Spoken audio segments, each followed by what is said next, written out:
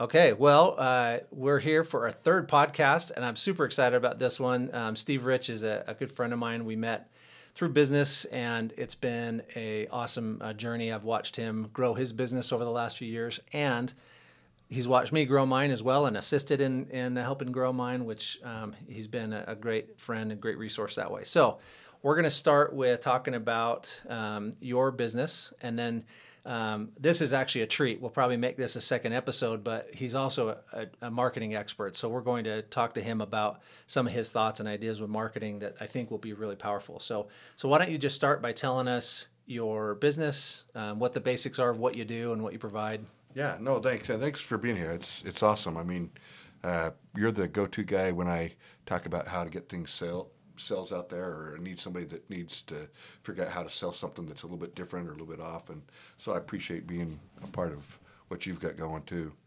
So I got started kind of in marketing.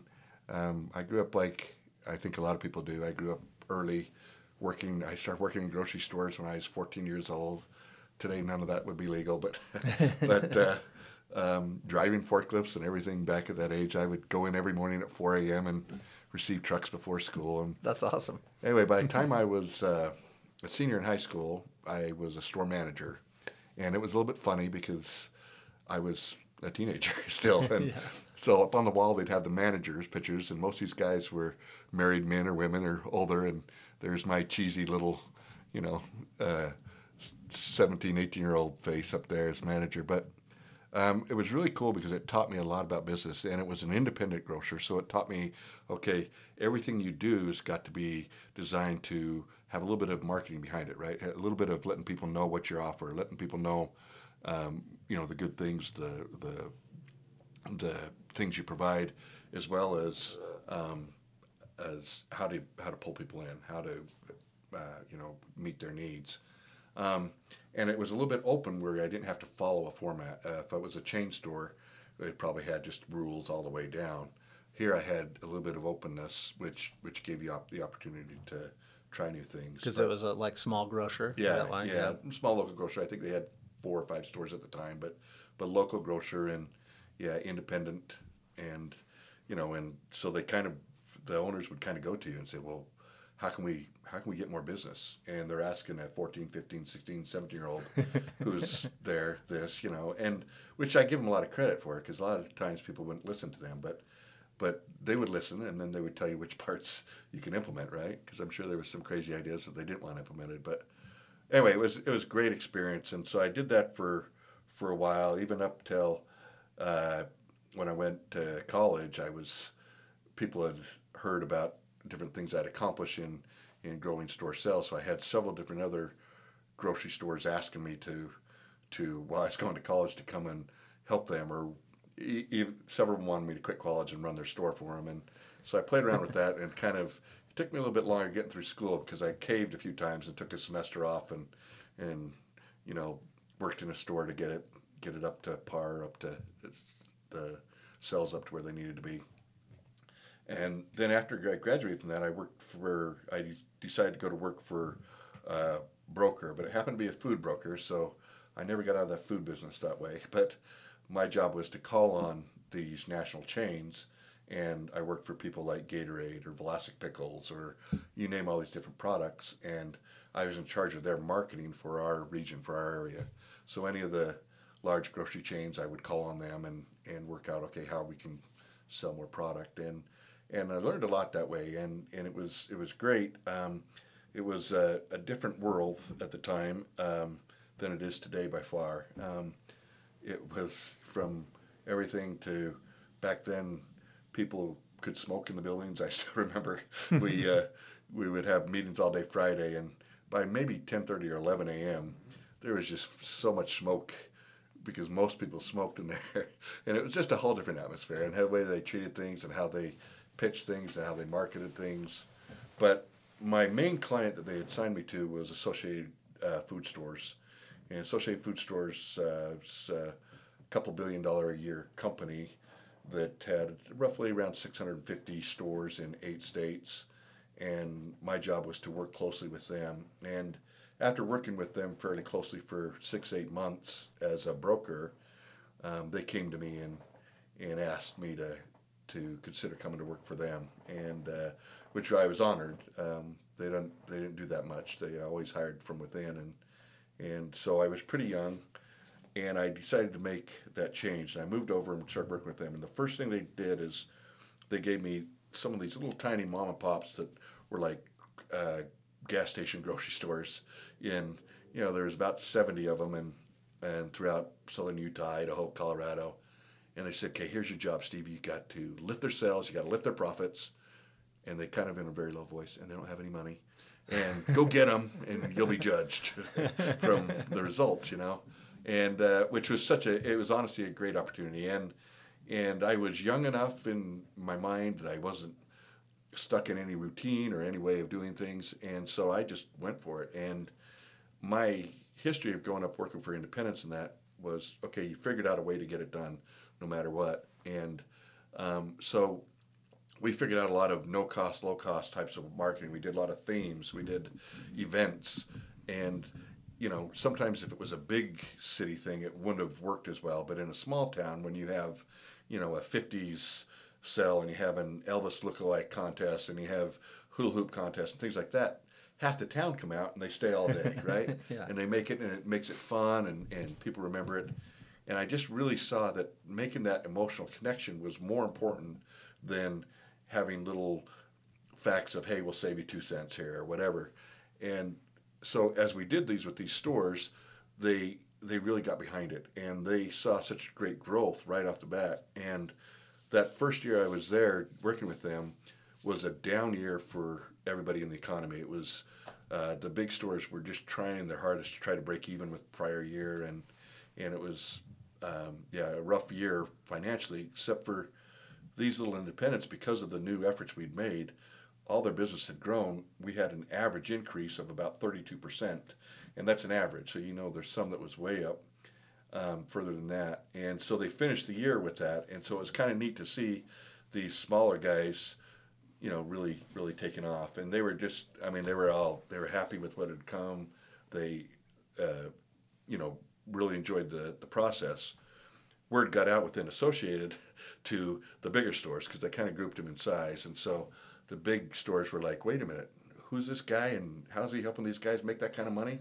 And first of all, why isn't he working with us, Yeah. And so it's kind of a neat feeling to have, because I started having the different size groups were kind of battling or positioning to try to see if they could get me to be their marketing coordinator, their marketing director. And at the time, we had some changes. Associated Food Stores, although it had been around 60 years at that time, 60, 65, it had gone through, we were on the third CEO is all in that amount of time. Wow. And the CEO had only been CEO for a few years, and he came down and spoke to me and said, hey, I'm shaking things up, and he gave me a bunch of compliments about liked the way I do things. He says, but you're my new vice president of marketing. And I was like 23, and I was like scared to death. We were a $2.5 billion company, and with thousands of employees, and all of a sudden he'd made me jump over several of my supervisors to be a vice president. And so I really had to think and dig deep and say, okay, how can I win at this? How can I make these stores money with, in my estimation at the time, limited knowledge?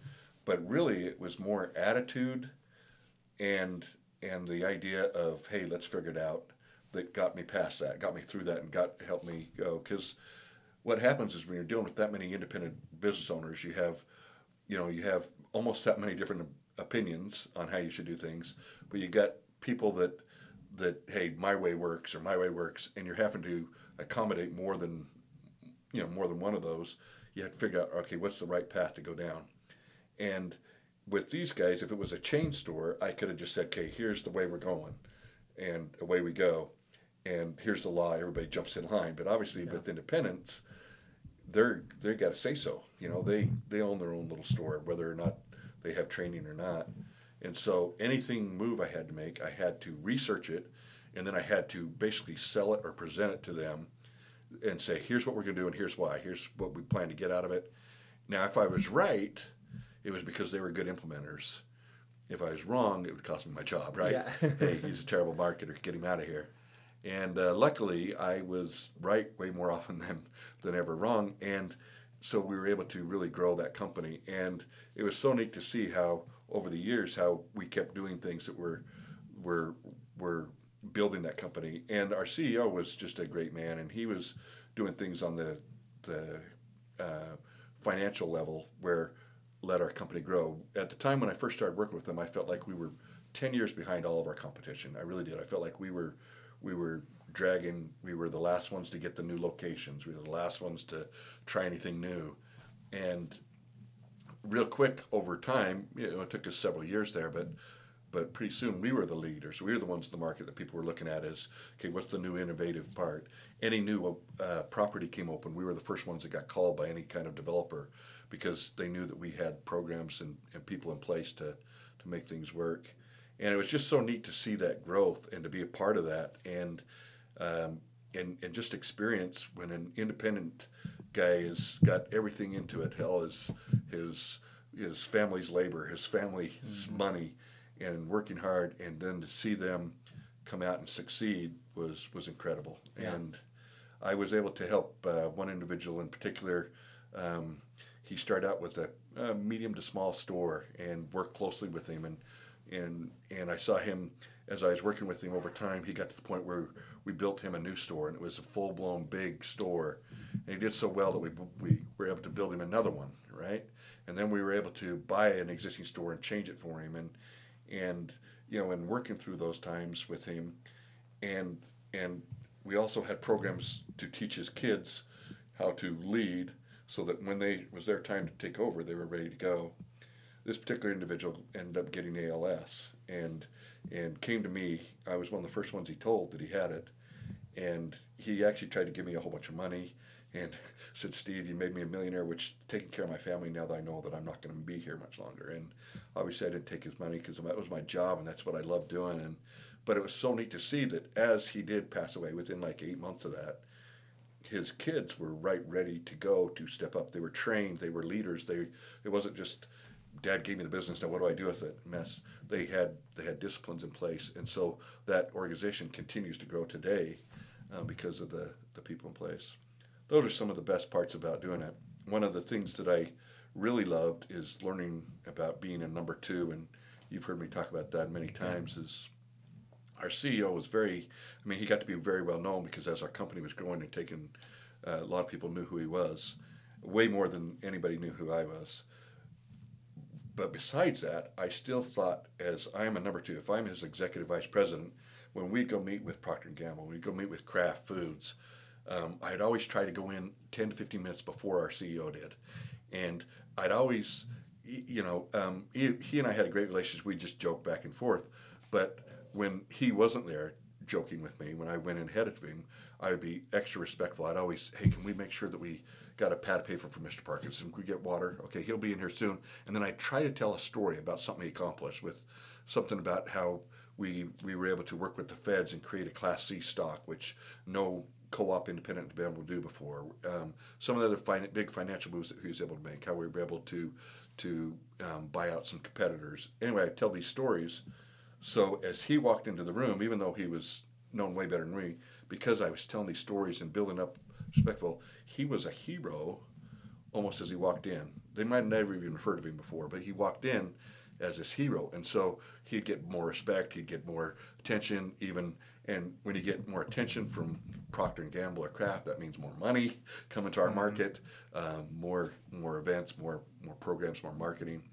And it was neat to see that. And I really was able to see him, see my role as being a good number two.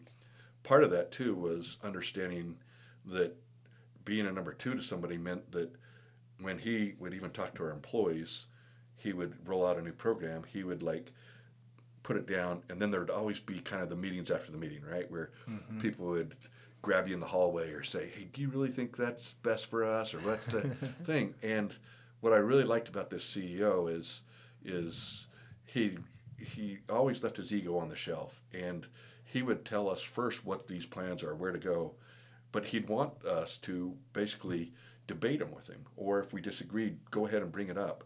and he didn't want any yes men. In fact, we were in one meeting where there were some new people on our executive staff, and he said, before we get started about this issue, I just want to know how everybody feels. And the two new guys kind of tried to be yes men. They tried to say what they thought he wanted them to say. Yeah. And he was great. He just said, okay, thank you. Okay, you guys could go back to your departments and work, because I already got that opinion covered. Now, the rest of you guys that disagree with me, this is perfect. I want to debate, because we've got to decide what's best for these employees. Yeah. And I don't know if my idea is the best or not. I feel like it is, but I want to hear what, That's awesome. And he was that type of leader. So, I mean, from my standpoint, watching you over the years, that is, I mean, you've taught that to me 100 times, and everybody we know, and you've been that for me on multiple occasions. You've, shouted me out in different meetings or different networking groups that we've been to together, and it always feels really good. And so I think when you're a big company like Associated Foods, you need your vice president to be your number two. But when you're small, having friends in the community that you've established relationships with that can brag about you, and that's a powerful concept. It really is. And so many times we think because the guy's the owner that he's already got all the attention or the credibility he needs. We forget that even though this guy's better known than us or whatever, if we're working with them or for them, one of the best things we can do, even if they've never heard of us before, is to talk about our experience working with them and give them credibility. Yeah. And it could be somebody that's very well known, but still somebody working for them that says, hey, no, I love working for him, and here's why, bam, bam, bam. All that is so much more believable than anything else that comes across. So and it's really hard to do that to yourself. You come across as arrogant. Yeah. And so you just don't say anything. Right. So to have that number two is a great tool. There's so many times where, you'll kind of look out there and you kind of wish, hey, I would like to help that guy, but if I just butt in right here, I'm going to come across as cocky, or I'm going to come across as a know-it-all. And you kind of wish somebody would say, hey, you know what, Steve's had some great experience with that. Hey, Steve, do you got some good advice for it? Or just a lead in like that, where it won't come across as, hey, I'm trying to take over your business, or I'm trying to tell you what to do or anything. Right. But here's some ideas, But That's cool.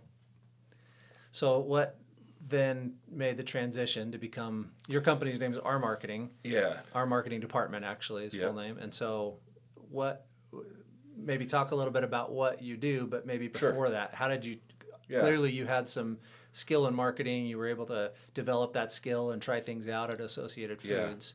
And so because of my role, I always felt that urge to continue learning, right? So whatever it was, I mean, they put me in charge of our printing presses because they said that has to do with marketing. So I didn't want to just be the leader that didn't know anything. I wanted to, so I would grab books, I'd grab, watch videos, I'd see, hey, I need to understand this if I'm going to help these guys or help lead this or help move this. And so as I was doing that, and I was vice president there for 21 years and the spokesperson, all that. And I got to the point where I loved it. I mean, it was great, but I kept doing that. I'd done that. In fact, some of the, here's my little bit of bragging, but it wasn't me, it was our team and everything, it was so cool. So the last 3 years I was there, the National Grocers Association would have these marketing ad awards, and they would put them in the whole country. Well, it was U.S., Canada, so Northern America, and any ads, and then they would have categories. Like this would be the best ad having to do with produce, or the best ad that has to do with case lot sale, or the best ad that has to do with a certain holiday in the country for the year. And they had 41 categories in there. And so it was so cool. I can tell you the different years, but the last 3 years were, and up to that point, they'd had hardly any, there's so many grocery chain stuff. Yeah. It wasn't like somebody would ever win more than one category. But the last 3 years, because they're independent judges, they don't know what you won. My team, we won 11, then 12, then 14 of the 41. Those last 3 years are there in the country. That's the awesome. Best ads. Now, the thing that I'm so proud about is those aren't just clever, right? I mean, sometimes people win an ad because, wow, that's just a clever, funny thing or whatever. You had to be clever, but also you had to show results. What were the dollars made from that ad? What were the difference? How did that grow? And so you'd have to report that too. And so to me, I'm most proud of that because not only were they fun, were they clever, they grabbed the eyes, they worked. Yeah. They made the money, right. and moved the needle. Yeah, but I don't want to say I was bored or tired of it because it still was a lot of fun, and dealing with independents every day was a challenge because there'd be new stuff. But I got to the point where I thought, I kind of want to do more than just groceries.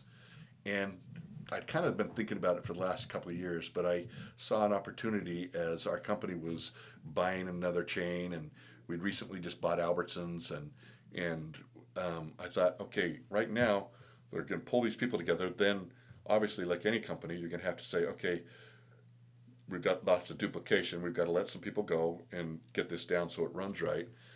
And so I thought, I know when I leave here, I want to leave with as good a reputation as I can. A lot of times when you leave, even if it's by your own choice, people are mad at you for leaving, right? Yeah. So I had to say, okay, here's probably my very best time to have less people mad at me and let them know that I want to go. But I basically pitch it to them as a money savings. Hey, instead of letting these two guys go on these billing, this guy could take half my job, this guy could take half, we could pull this together. You don't have to pay me severance because I'm leaving on my own accord. And we're going, and I basically pitched it to them and told them that, and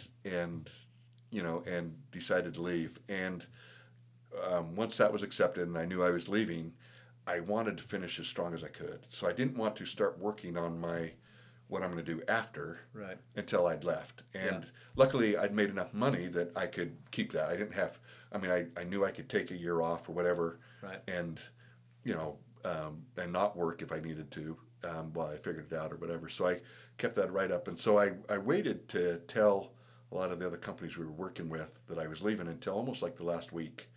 And then as I let people know, it was funny. So some of these people that I'd sat on boards with, and credit union over here or this other company over here, they were like, oh my gosh, Steve, you got to come work with us. You got to come do some of this. And so they were offering me money and stuff to come work with them on little projects, which was a great feeling to be wanted by that. But I was like, oh. And so I remember the last day before they said, you got to start working with us tomorrow. This was a credit union that was pushing me the hardest. And I said, I don't even have a name for my company. And they said, that's okay. We'll just tell everybody that you're our marketing department. And I thought, well, you know what? My last name starts with R. Okay, our marketing department. That's it. That's the name. We'll go. That's a and great it's just name. So just with a day in between, and so that's kind of how that happened, and it worked out great because one of the things that we do is we love, if we're working with a client, we really think our whole job is to shout their name, not ours, theirs. Right.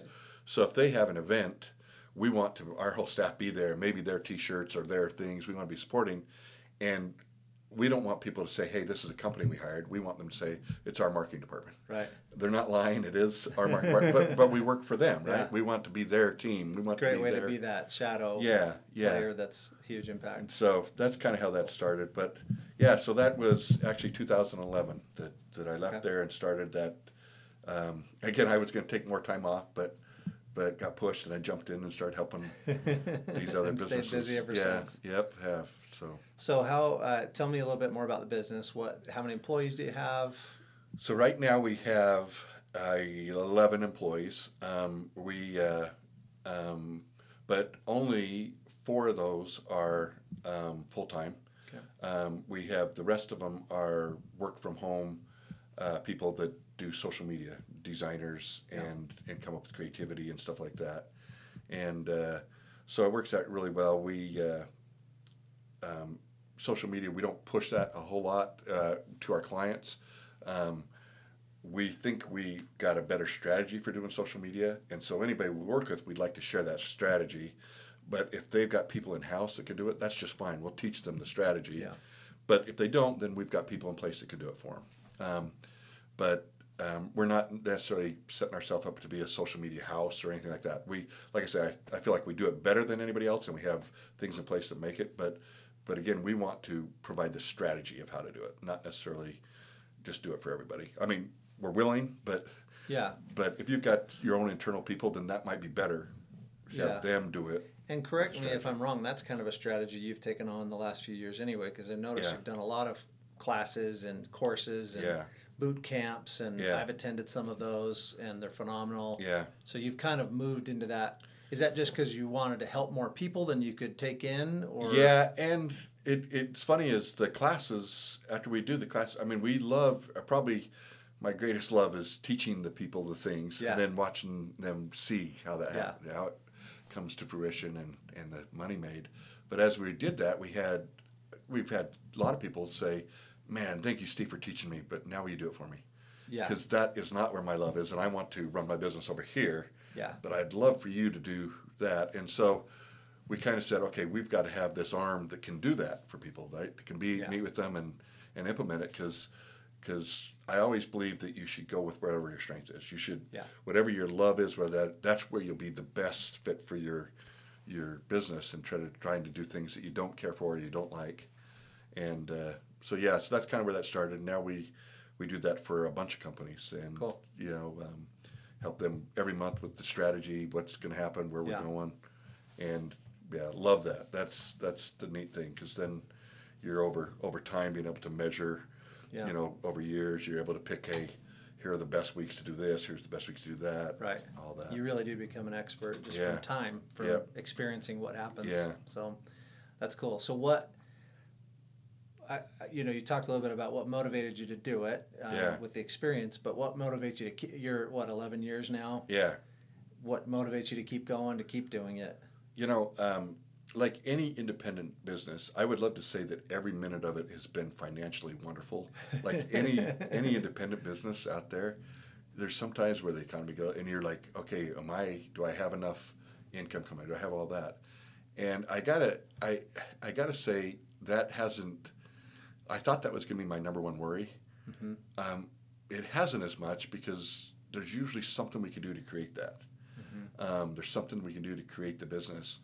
But like anything else, I think my joy has been in teaching people, but then coming back and saying, okay, now how do we implement it so that we can help more people?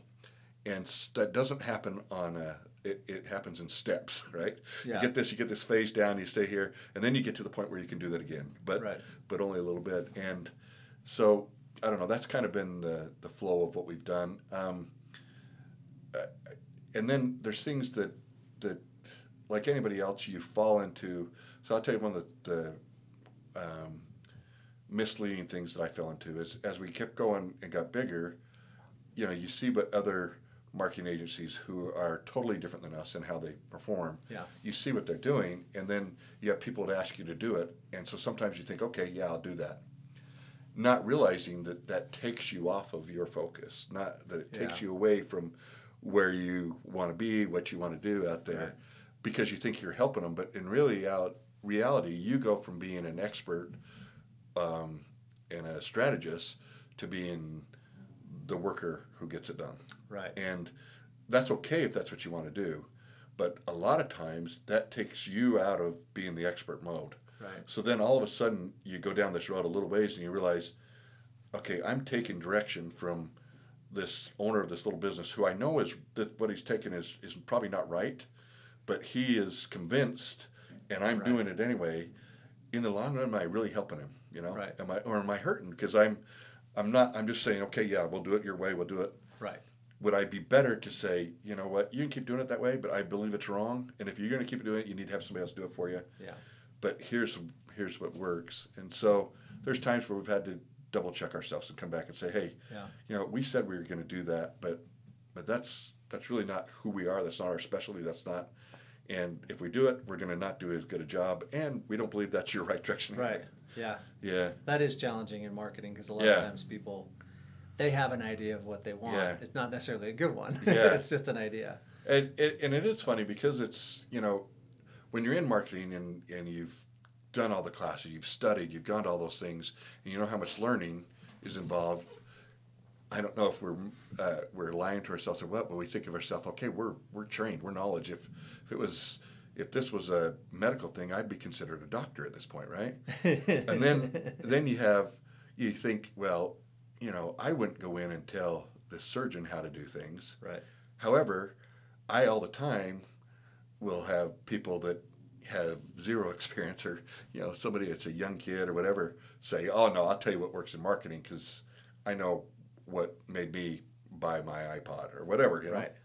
And so there's so many people that feel like they're experts because they feel like it's an opinion thing. Yeah, that makes sense. Yeah, and so you always run into that back and forth, and you kind of think, I think everybody should go with their gut, but I also think you should listen to people that have had different years of experiences. experience, Right? Yeah. and do this every day, Yeah. and see what actually works, Right. and things like that. Yeah. Yeah, that's so.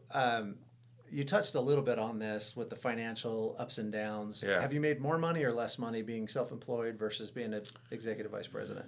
So here was the funny. I mean, this is the funny part. I don't think I've ever talked about this before, but so when I first started out, because so many people wanted my advice, I actually increased my income when I first left Associated. Yeah. But as time went on, I wasn't pushing it at all, and as time went on, and just through people, different business change owners and stuff like that, that started to go down. So then I had to start looking and saying, okay, where does our income come from? And that's where I did make some mistakes. I took little things I thought we could make money at that really it was too little to add up, right? Mm-hmm. And too much labor. Right. And so I made several of those mistakes where all of a sudden I'm like, oh, okay, it's going to be tight this month, paying everybody off. It's going to be tough, And to making a switch to changing that over time to today I'm making way more money than I ever made at Associated. Yeah, but it How many years did that take? Once the initial drop started happening? I wish I was smarter than this, but it almost took 10 years. Yeah. To get to there. Yeah. Yeah. I would say that's probably more normal than we both realize. But, right. Because the more I talk to business owners, I'm like, this was not an overnight success. Overnight success over 10 years. Yeah. Right. Yeah. So. Yeah.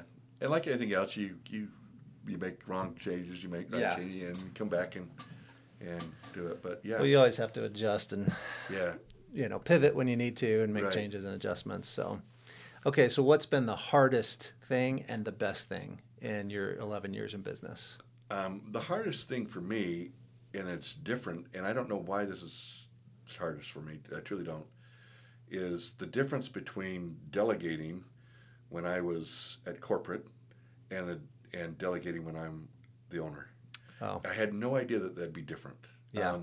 I was fairly good at delegating in the corporate, and in being an owner, I don't know why, but I have a harder time putting stuff on people where I feel like, boy, that's going to be tough for them to complete.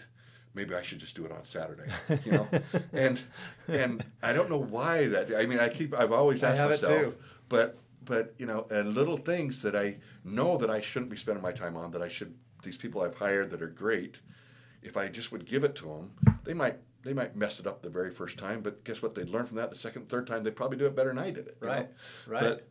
But I've had a hard time putting everything over there. Do you think that's because there was a built-in hierarchy when you worked for Associated? Like it was a corporate, they were employees. That hierarchy was already there. Maybe you that's have to create it. Yeah, maybe that's it. Is hey, you got to live up to their standard. You got to live up to their standards. I'm just supervising. Right. Whereas I also work here, but I'm part of the hierarchy. Right. Yeah. So, that's interesting. But and I don't know. That one was. I mean, it's still hard for me today. Luckily, I've got great staff now who will actually ask me and tell me. They say, Steve, you shouldn't be doing that. We should be doing that. Now, give it to us. Tell us how it needs to be done. Yeah, good. Yeah, but good helpers. Yeah, there's so many years where I would meet with people and do stuff throughout the week, and then Saturday and Sundays and late nights, I was in doing administrative work and doing stuff that I shouldn't have been doing. Yeah. But there's stuff I just couldn't, for whatever reason, delegate at the time. So what's been the best then? Still the best is, there are times where I've been with people, and I'm giving you the desperate, but there's been guys who have like, Steve, if I don't make this number this month, I don't know what I'm going to. I'll probably have to close my business down, and my wife's probably fed up with me and ready to go. And then to sit down and show them with planning and strategy, then all of a sudden they make an extra $100, and they are just elated, 2 years down the road, they're making $5,000 more a month than that. But still, that first 100, the first 200, or first where they're on this dive, and then they see the way out, they see the light, and you're helping teaching them so that it's not like just something you're doing for them, but they're seeing it so that they can repeat it. Yeah. I got it. That's the most rewarding, and that's cool. There's so many times, you get tears in your eyes because they made an extra $100. You got another guy in the room who just made an extra $100,000. But this $100 meant so much. Yeah. That's cool. That's probably the very best to me, and I love that. Yeah, I'll bet that's pretty rewarding. Well, I really appreciate you sharing your startup story with everybody. That's pretty cool. I've known a lot of that, but actually heard some new stuff today too. Did you? So yeah, it's pretty cool to. I didn't know you. I didn't realize that you'd started off like at the very bottom at a grocery store and moved your way. I knew you'd started really young at Associated Foods, but I didn't realize the background. So that's pretty cool. But that's a great story. So thanks for sharing that with everybody. So next, we're going to talk marketing because that is your expertise, and that's the original reason I wanted to have you come out and be on the podcast because I'm working on developing. You know, I wrote a little booklet a few years ago, and I just started saying, okay, I want to teach my clients how to be better marketers, even if it's not with me, like even if it's just get better results, because a lot of times, like you were talking about, if it didn't go well, they blame you, and you know, people would advertise in my magazine and wouldn't get results, and they'd be like, your magazine's terrible. And at first, I honestly felt a little bit like they were right. Like I felt like my son in his interview, he talked about imposter syndrome, being a 20-year-old kid, you know, having their business. And I felt that imposter syndrome because I'm like, man, we work super hard making these magazines, but maybe nobody reads them, so maybe they're right. And what I started to realize was, then I talked to the next person and they'd be like, you're my best source. You're the best source I have of all the advertising I do. Your magazines produce the best. And I was like, wait, there's a disconnect here somewhere. Something's happening. And so I started working on developing how to help them make better ads for our magazine. And then the next natural step from there was realizing that the best advertisers do multiple things. They're not just doing a magazine, or they're not just doing social media. They had a plan. And so anyway, that's kind of the whole point of this part of the podcast, is to say, okay, bring in some experts that have other expertise, because the whole point of this is not just to help sell ads in my magazine or anything. I want to help people with real local businesses do better at marketing. Because I go online and I look up marketing. I don't know if you've done this. You go on YouTube and you're like, best ways to market, or you go on Google and do that. And it seems like it's just overwhelmingly internet-based businesses that are, you know, that's the kind of idea behind all the marketing knowledge that's out there. I know that that's not true, but it drives me a little crazy because I'm like, if you're, you know, a local, you know, Rockwood Optometry right here in North Ogden, none of that stuff applies to them. Very little. Some of it might be conceptually something that they could do. But for the real local, real businesses, mom and pop places that are like you and me, we live and work in our community, you know, and I really want to help them be better marketers. And more often than not, those people are overwhelmed with marketing. They're scared to do things wrong, all of that stuff. So, so let's start here. Think about outside of you, all of the, you know, famous marketing campaigns that have ever happened.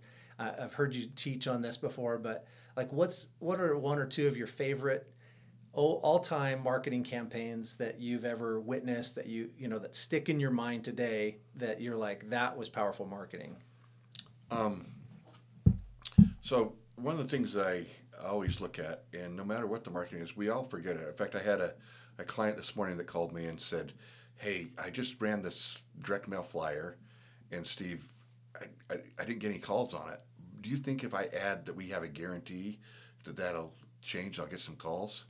You know, and it hurts my heart to say, okay, no. I don't think that's the difference. And I think the difference is understanding your client and making an emotional connection. And I always talk about, like, if we were all to walk outside right now and see a little table with some girls selling cookies, or a vending machine selling cookies, where would you buy your cookies? Everybody said the little girls. Well, what if they're cheaper in the machine? Now, still the little girls. Well, what if, you know, they were more nutritious in the machine? Now, it's still the little girls. But what if the ones in the machine spent more on marketing? Who cares, right? We made our decision. So it's an emotional decision around there. So many times people could, if they make an emotional, you know, resonation with their customer, a lot of these little things that they think are making the difference between one or another, they're they're neither here nor there. They don't matter, right? Yeah. It's making that emotional connection to show that you understand the need, you understand what they're going through, you understand the pain point behind it, and then you've got a solution, you Right. know? And so as I think about that, honestly, one of the things that I think has worked the best that we've actually adopted, there's probably a lot of other campaigns out there, but I'm just saying one that I was personally involved with was we wanted to increase sales of some grocery stores. And these grocery stores had a change of ownership twice in 2 years. And so we had a morale problem. We had people wondering who or what they were going to work for going forward, as well as customers not, and so as we tried to pull this together and show that we had a great thing going, one of the things that we did is we decided to build up to this auction where only the loyal people would get extra rewards. So we basically had a thing where we changed the receipt paper that we had, and every purchase would come out, be printed out on this light blue receipt paper, right? But what we did is we said, okay, here's this, whatever you spend in groceries can be used for this auction to buy stuff before Christmas.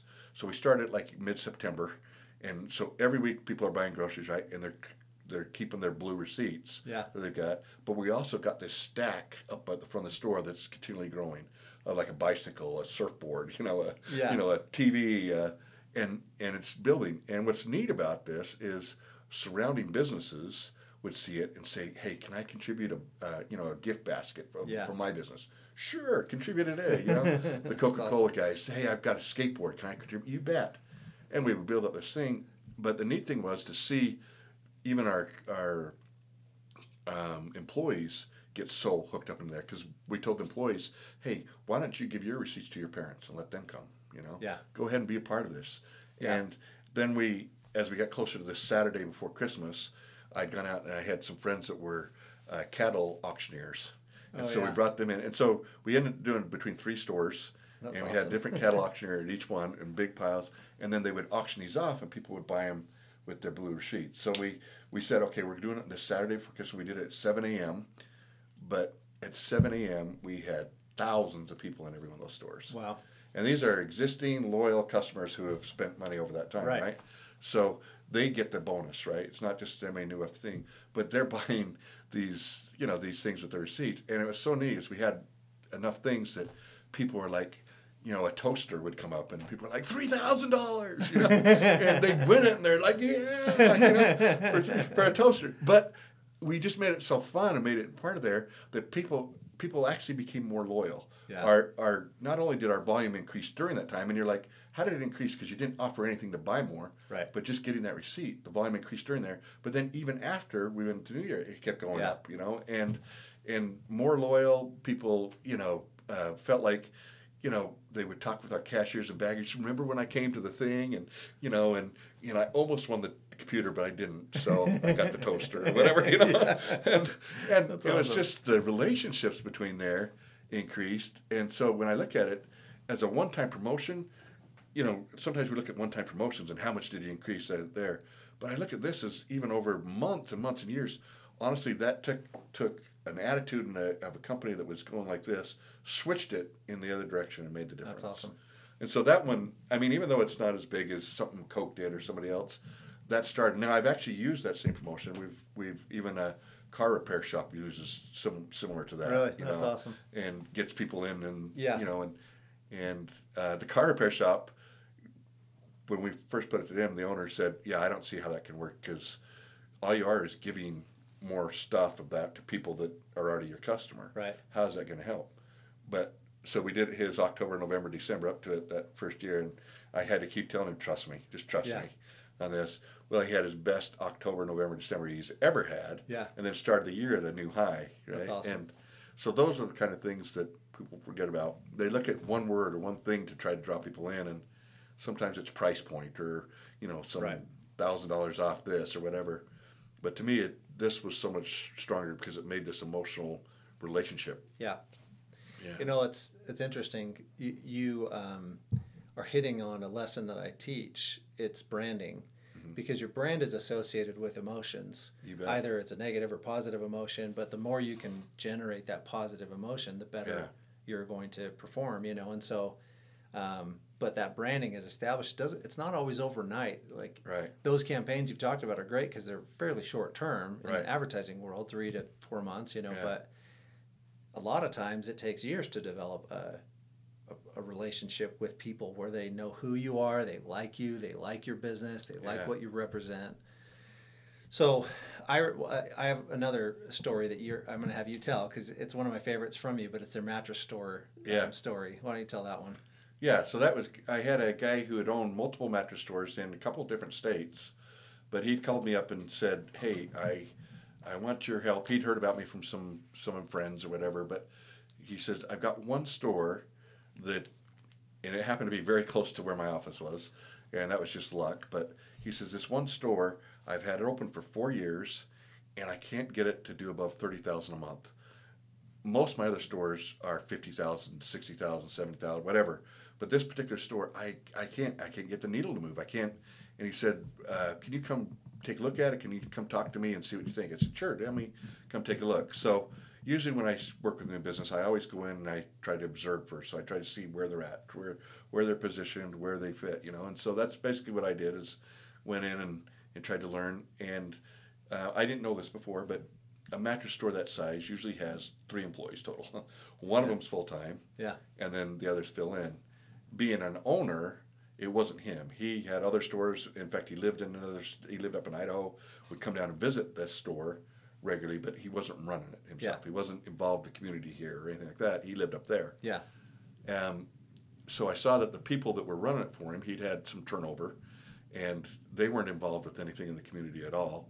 And so there was nothing that was building there. So I told him, I said, I can tell you your problem right now is you are not anchored in this community. Your location is great. You're right next to you're attached to the strip mall that's part of Target, right? You got lots of traffic going by here. But still, people are blinded. They don't see it because you're not anchored, right? And so with him, he said, well, great, what can we do? And I said, well, I think we need to do a big event to get its market there, but I really would like to do it guerrilla style, where we try to do it as inexpensive as possible. And he said, no, great, I can give you $5,000 for it. And I'm like, no, I appreciate that, but I want to do it for a lot less and show you it can be done for less. Because if you have 18 different mattress stores in different states and you spend $5,000 a piece, that's too much. You're wasting money. And a lot of times you don't hear marketers tell you that with other companies. But the way I work, we do, I tell you. And he said, okay, $1,000. And no, we're going to do it for $200. Now, I'm not telling you that you should do all your events for $200 because that's cheap. But I wanted to show him a very cheap way to do it so that he would spend less and be more targeted, be more strategic in how he does it. So I said, but it'll take $200 and it'll take one of your company shirts my size because I've got to be one of your employees for a little while. He, okay, all right. So then I said, now, here we're going to have an event, and our goal is to have people see or feel this event so that they remember you're here. We want top of mind awareness. So first thing we're going to do is you and I are going to visit all these neighboring businesses around here, and we're going to tell them about our event, and we're going to invite them to be a part of it.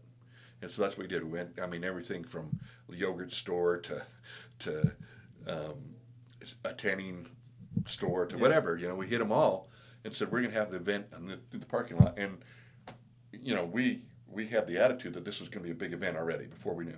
So we would say we don't want to be the only ones to benefit from this. We would love for you to benefit. So please, the day we're having that, it's in the summer. Pull out tables, put brochures, give samples, do whatever. We want you to get more customers from this. We just want to invite you to be part of the event. We didn't ask for money. We didn't ask for anything from them. We just said, come be a part of it. And as you can see, the greatest thing about that is when they feel like they're a part of it, then they help promote it, right? They're telling their customers, telling their people about it without us asking them to because it's part of their event. Then the next thing we did is we went and met with the media. And he questioned me on this. He said, so you said $200 budget, so we're going to meet with the media? We can't afford anything. I said, yeah, but we're just going to tell them what they're going to be missing. And so we went out there, and I'd had this plan in place about exactly what was going to go on, and I went over the plan with each of them and told them how big it was. And then I would, a lot of like the radio stations say, you guys should have a radio remote here, and come and we could broadcast on that. And we're like, oh yeah, we should. You know what? Our budget's already spent. We've already got our budget planned. But I tell you what, if yours cancels, please come be a part of it, because you know how great this is going to be. You know how big. A lot of people would tell me like, oh, Steve, that would never work. So I just said, okay. Yeah. So we told them, and then I brought up the fact that Utah in this area is obviously very family oriented. So any use of kids would help, right? Anytime we have kids involved, the parents come. And so here's what we ended up doing is we started that morning with a flag raising where we had the ROTC from one of the high schools come over. We had some people from Hill Air Force Base come, and we did a flag raising ceremony, and then we did a national anthem by I think they call them the Madrigals or whatever that we're saying. Yeah. And so all that was right there in the parking lot where everybody could see, right? Tons of people going by, people going into Target, whatever. People driving by sees this event with all these people out there. All these kids, teenagers, high school kids are involved. Their families came to support, to see what's going on, right? So all of a sudden we got all these people in the parking lot, and we're shaking hands, kissing babies, we're meeting people, we're talking, right? Yeah. And then we waited a little bit, and I didn't tell the first part is what we'd done is that morning we'd gone out and we'd taken mattresses out to put by the street where everybody could see them. And we didn't want to be just playing, like sometimes people put a stack of mattresses out. So we took the time to build them into like little houses and forts, these mattresses, right? Yeah. And it had a big banner that went across the front that said, Going Bananas Mattress Crazy Day Sale. And one of the other stores happened to have a gorilla costume that they'd shipped down. So we had somebody in the gorilla costume waving at traffic. So if you're driving by, you see all of a sudden these houses made out of mattresses, right? Yeah. Big banner, that, and then whatever else is going on, like the flag ceremony. About that time, all of a sudden the biggest radio group, the Bee, the Bull, the Bear here locally, whatever they'd had canceled on them. And they'd already had people in place to come and do their event, so they sent them to ours. Nice. So they show up at our event, and they broadcast from our event. Again, this would have been $2,500 per station, usually at minimum, depending on what was with it, to come. But because we'd planted the seed, when they had their cat, they showed up. And we were lucky, whatever canceled, but anyway, they showed up. So now they're drawing people in. They're telling people to come to this event. Then we had the drill team from another high school. There's 3 high schools that kind of surround this location. We wanted to involve them all 3. So we had the drill team from this other high school come, and we did a hula hoop contest in the parking lot. And so we had like 65 hula hoops, people doing. So if you can imagine, if you're pulling into Target or whatever, you're driving by and you see 65 people out hula hooping, that's going to catch your attention. That's going to, okay, what's the big event going on? What's happening there? That's awesome. Then a little bit later we had it was the band members of one of these other school came and kind of played this little bit of music, but then we had a banana eating contest against the guy in the gorilla suit. And we kept making the guy in the gorilla suit go each time, right? Yeah. They didn't know we were slipping him out and let somebody else put the suit on and come back. So he looked like he just had a contest here, and then he's up for the contest again, with everybody. But so just had some fun with that, and again, drawing people in. And then about 4 o'clock in the afternoon, we had the football team from the 3rd high school come and helped us take 65 mattresses out to the parking lot, and they're all wrapped in plastic, and we had people volunteer to hold each one, but we set them up like dominoes, and we did human dominoes, That's awesome. And so that was the one that when I told the TV stations we were going to have this, that they really latched onto. So about that time of day, we had 3 of the 4 local TV stations show up to cover it and to talk about this human dominoes with mattress, right? So we had people out there. We had even the local newspaper show up and take video for their website as well as come. And so the neat thing was saw that spread. And again, we did keep under our budget. I mean, most of that $200 was bananas for the banana contest, and we had a little bit left over that we made a few flyers. We didn't make enough to send them anywhere. We just had some to hand out here and there. Yeah. And that was it. But here's the results. Here was the cool thing is they instantly that month cleared $60,000. Yeah. Then the next month, $60,000. Next month, $65,000. Next month, $70,000. And it just kept growing. Now, this is off of one event, and people kept asking me why. It's not like we're doing big promotions to keep that up. But all of a sudden, if you think about it, most of us don't buy a mattress every month, right, or anywhere close to that. but when we want to buy a mattress, do we think of where one's at? And my office being fairly close to that, I had to tell him, I says, look, I drive by probably every day. I had no idea you were here till you called me. Yeah. Even though it's right there, part of the I didn't see it sandwiched in there. Yeah, it happens. And so with them, it was so cool. And, he talked to me and would say, as we got close to Thanksgiving, he brought up one thing that would just crack me up is, he said, Steve, I used to have a hard time getting junk mail in this store, but I've already got 14 Happy Thanksgiving Day cards. He said, who even sends Thanksgiving cards? He said, I've heard of Christmas cards from the community, from people in the community. And then he showed me his phone. He said, and look at this text I got. And he had a Utah phone number, even though he lived in the other state. But the text said, hey, remember the event we had in your market? And the customer saying, the event we had. She says, well, I've got 2 grandkids coming. They need beds and springs, and mattresses. Here's my credit card number. Don't go cheap on me, and let me know when I can come pick them up. He says, I'm getting 1 or 2 of these type of things a week now. That's awesome. Where before he didn't. And so it kept going. In fact, his business kept increasing and staying, and it never went below $60,000 again.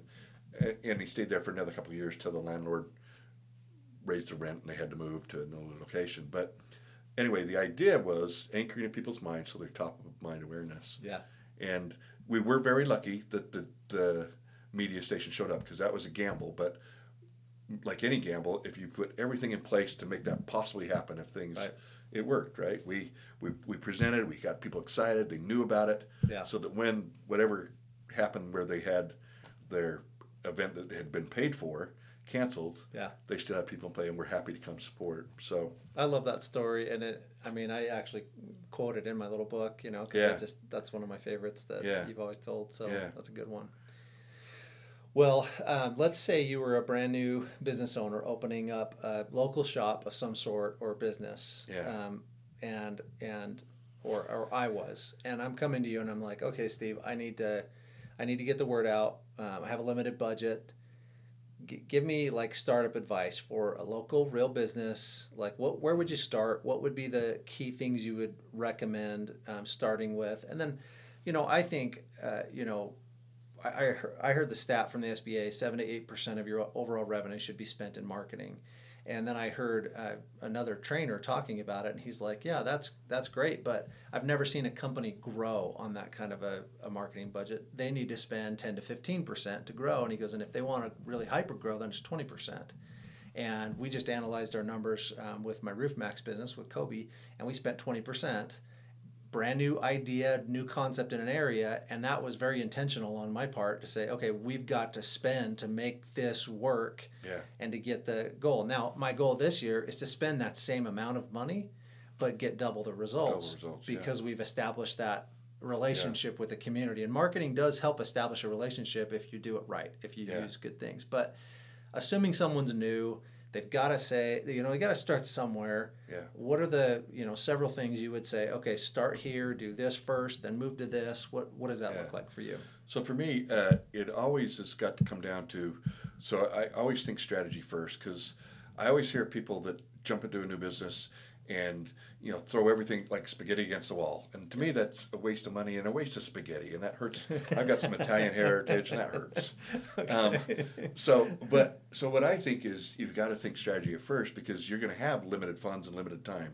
So that's got to be spent and used in the best possible. So to me, I always come back and say, okay, first of all, who do you want to be, and where are you going to position yourself? And so knowing that, you have to understand what competitors are positioned in there, because if you have somebody, I worked with a grocery store one time who came to me and said, Steve, we want to be known for bakery. We want to be the baker of this area. We want to, when everybody thinks about bakery, we want to know it for us.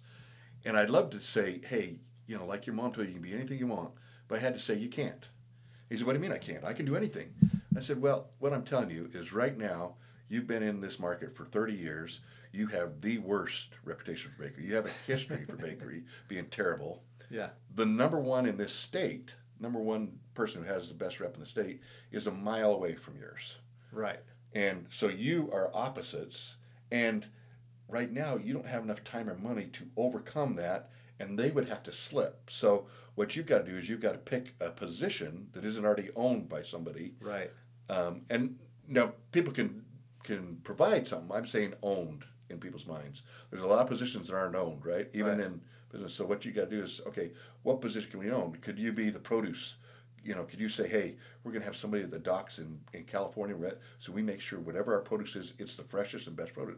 Maybe that's something you can do, or meat, or whatever. Right. But bakery you're too close to the number one. It. Yeah, you can't. You can't. I'm sorry. And that shook him up a little bit, because he wanted me to be a yes man and just say, oh yeah, we could do that. But it would cost him too much. He needs to find something else to get him there. So a new business has to say, okay, where can I position?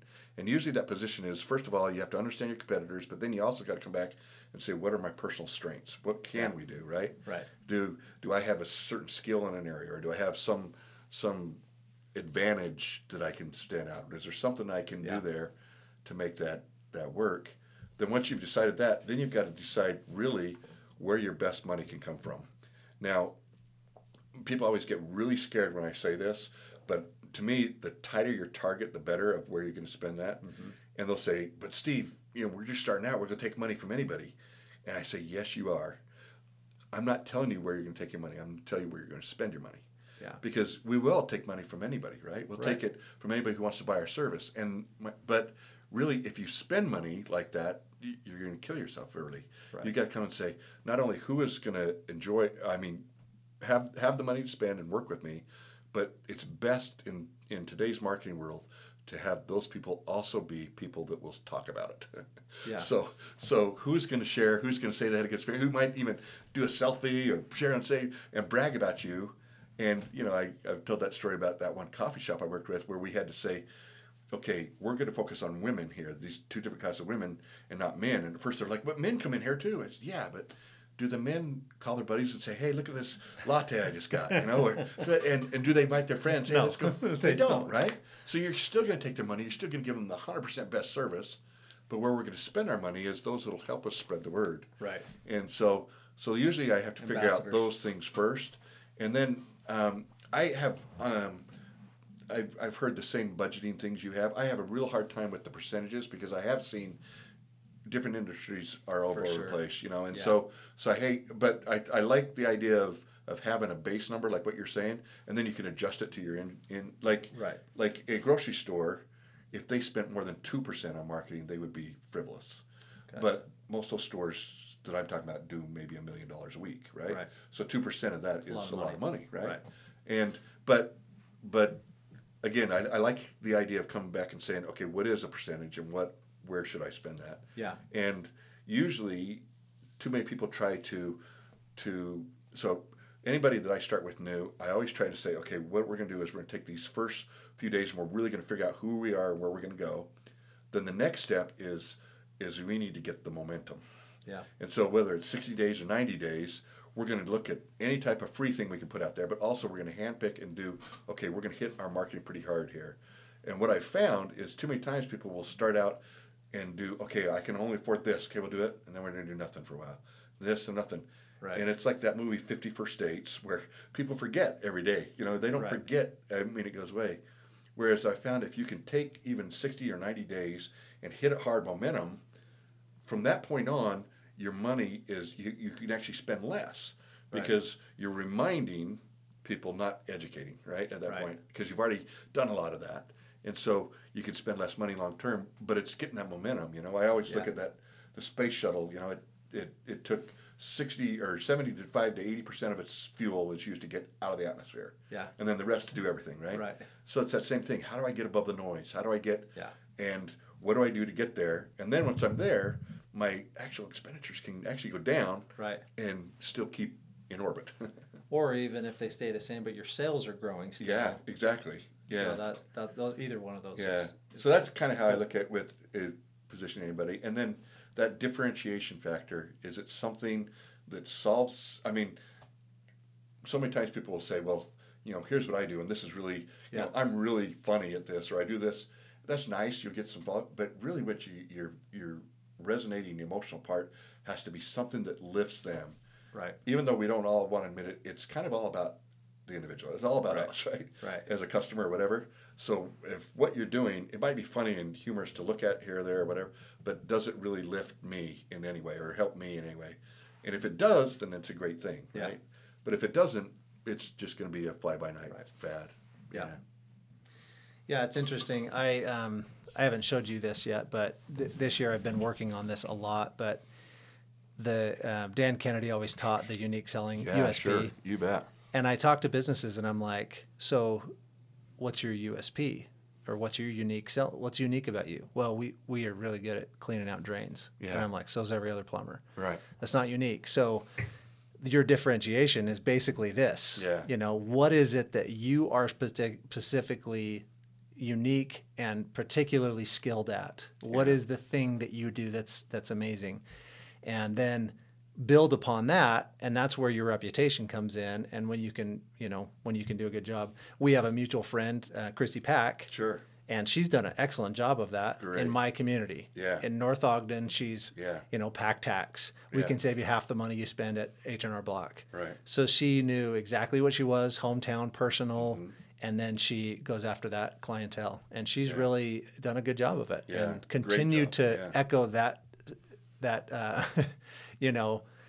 mantra over and over and over again. And she used great colors and she used great logo and she got, she just nailed so many things. And, but that's one example that I've seen of a business, because it started after I came to town. She was already, she wasn't here. I was already here. So, and she's done an excellent job with that. So anyway, that's really key. So this is we made this to help our clients kind of hone in on what their unique, particular angle is going to be. Yeah. And I always say, to me, it's one of the very most important things. Beginning. Yeah. You should start there. You try to be everybody else, right? You try to, hey, I'll be part in, part then, part that, and that doesn't work. I know, especially when you don't have the money that they have. Right. Exactly. They can spend money because they have it. Yeah. When you're new, a lot of times you're just trying to figure it out. So you've got to come up with what's unique. Yeah. So instead of just being, we're a plumber, we clear drains. Yeah. Or like no crap, Right. Hopefully no crap after you're done. No. Yeah. Exactly. Well, you're the plumber that wears booties and wears overalls so that there's no plumber's crack, Right. Yeah. That's something you can build up on. We're clean, we're respectful, and we get the job done. So anyway, I think that's good. Yeah, that's awesome. So I love that form. That's really cool. Yeah, you're welcome to. I'll get it to you, and you can use it. Use that too, because that's one of the first. We don't word it exactly the same as you, but that is one of the very major things that we try to figure out. And there's so many people that don't know, and that's okay if you don't know. But then you start saying, "Well, what could it be?" Right? Right. What is there any positions owned already in the market? Okay, let's put those out. Now, start listing your skill level, just like you said. Where do I have an advantage? Maybe here or there or whatever. I think I took it off because I was running out of space. But I actually, at the end, I used to have. Now go talk to somebody about this, because I love that you told that grocery store, you can't be the best bakery. It's already exists. He's right there, and you can't be him. So be something else. Yeah. And he was mad. I'm sure, yeah. But he didn't I want to knew hear that. my job was telling the truth, right? Yeah. That's awesome. Well, that's cool. So what, any last little piece of advice or thoughts for, you're a well-known person. Maybe talk a little bit also about what you've done to be well-known in the community. You have these pointy shoes you're famous for, which I'm going to take a picture before you leave and we'll put them on the video. Yeah. And then, but I just think, you've done some things just personally that I think a lot of businesses should think about, because that's what you've done to establish yourself in the community. Yeah. I don't know. The main thing I just think is lifting others. Everything's about attitude. And as soon as you get too closed up and competitive with even your own competitors, people feel that, and they don't want to hang out with that. They feel the negativity that could be there. Yeah. One of the coolest things I ever saw, I was speaking at a chamber group, and I invited a guy that owned a business who'd never been to it before. And then right before I realized that one of the regular guys that comes there owns a competing business to him. And I thought, I hope I don't step on his toes by inviting one of his competitors almost in. But it wasn't one of those things where no competitors or anything. But I still felt a little obligated about it and concerned. And I was taught a great lesson that day as they went around and did their first little elevator pitches. The guy that had been a regular there was one of the first ones to go. And he stood up and he said, I am so glad to see It happened to be a car repair shop. Another car repair shop here today. You and I don't know each other, but in our industry, there's a lot of people out there that give our industry a bad name. You are an honest, hardworking company, That's and awesome. I'm so glad. I can't wait to meet you, and it's great to be there, have you be here and be part of this group. Yeah. That's how he treated this competitor that came into the group, where a lot of people would like try to, okay, what's he going to say? I'm going to try to edge him out. Yeah. But I do know, so at that point, I didn't know this other guy that well, but in my heart, I said, I'm going to work with that guy. Yeah. I like him. Now, my friend felt honored too. Yeah. But as I looked around the room, I saw so many other people say, oh yeah, I want to work with that guy. He didn't say anything about his own business or anything, but by lifting others, he drew all of us to him, right? Positively. All of us wanted to work with him and help him and do it because of the way. What And a so cool to example. me, your attitude, and it's real easy to get, you're battling for dollars. And it's real easy to see somebody and want to kind of take a stab or do that. And if you can just avoid it, if you can just be the good attitude guy, you'll draw more people to you than being the one that's throwing somebody else on the bus or, talking about how bad your competitor does this. Yeah. Yeah, because we all feel that negativity. And you might be right about your competitor, but that doesn't mean you're going to get the business. It actually means you're probably degrading your own industry. Right. Right. Well, you're definitely an example of that just in your networking, because I've seen it so many countless times. You build others up, and including me, even knuckleheads. You build them up too. but I will say, one of the most important things I learned early is that can't be fake, right? Right. You can't say, hey, just because he's in my networking group, I'm going to shout him out. Right. You have to have some experience with him because everybody can feel that, and if you do that, then most things you say will be considered fake. Right. So with me, I don't know. I'm a highly emotional guy, so I have to feel that, so that when I speak, people can feel it in what I'm saying. Right. And so even in my networking group, I do take the time before I shout anybody out. I usually have met with them. I've seen their work. I've seen what they've done. And then if I really still feel good about it, then you bet, I'd love to shout out. But now, if I find out crap about them or bad things, I'm different. I still don't feel like I need to shout that out. Some people say, no, you should shout out both sides. No, karma will take care of them. Right. If they're doing it bad. Right. I don't want to dwell in negativity. Yeah. I just won't say anything, Right. But I will pick somebody who I see hard working or whatever, and love to shout them out and see what they do if they've seen it. Yeah.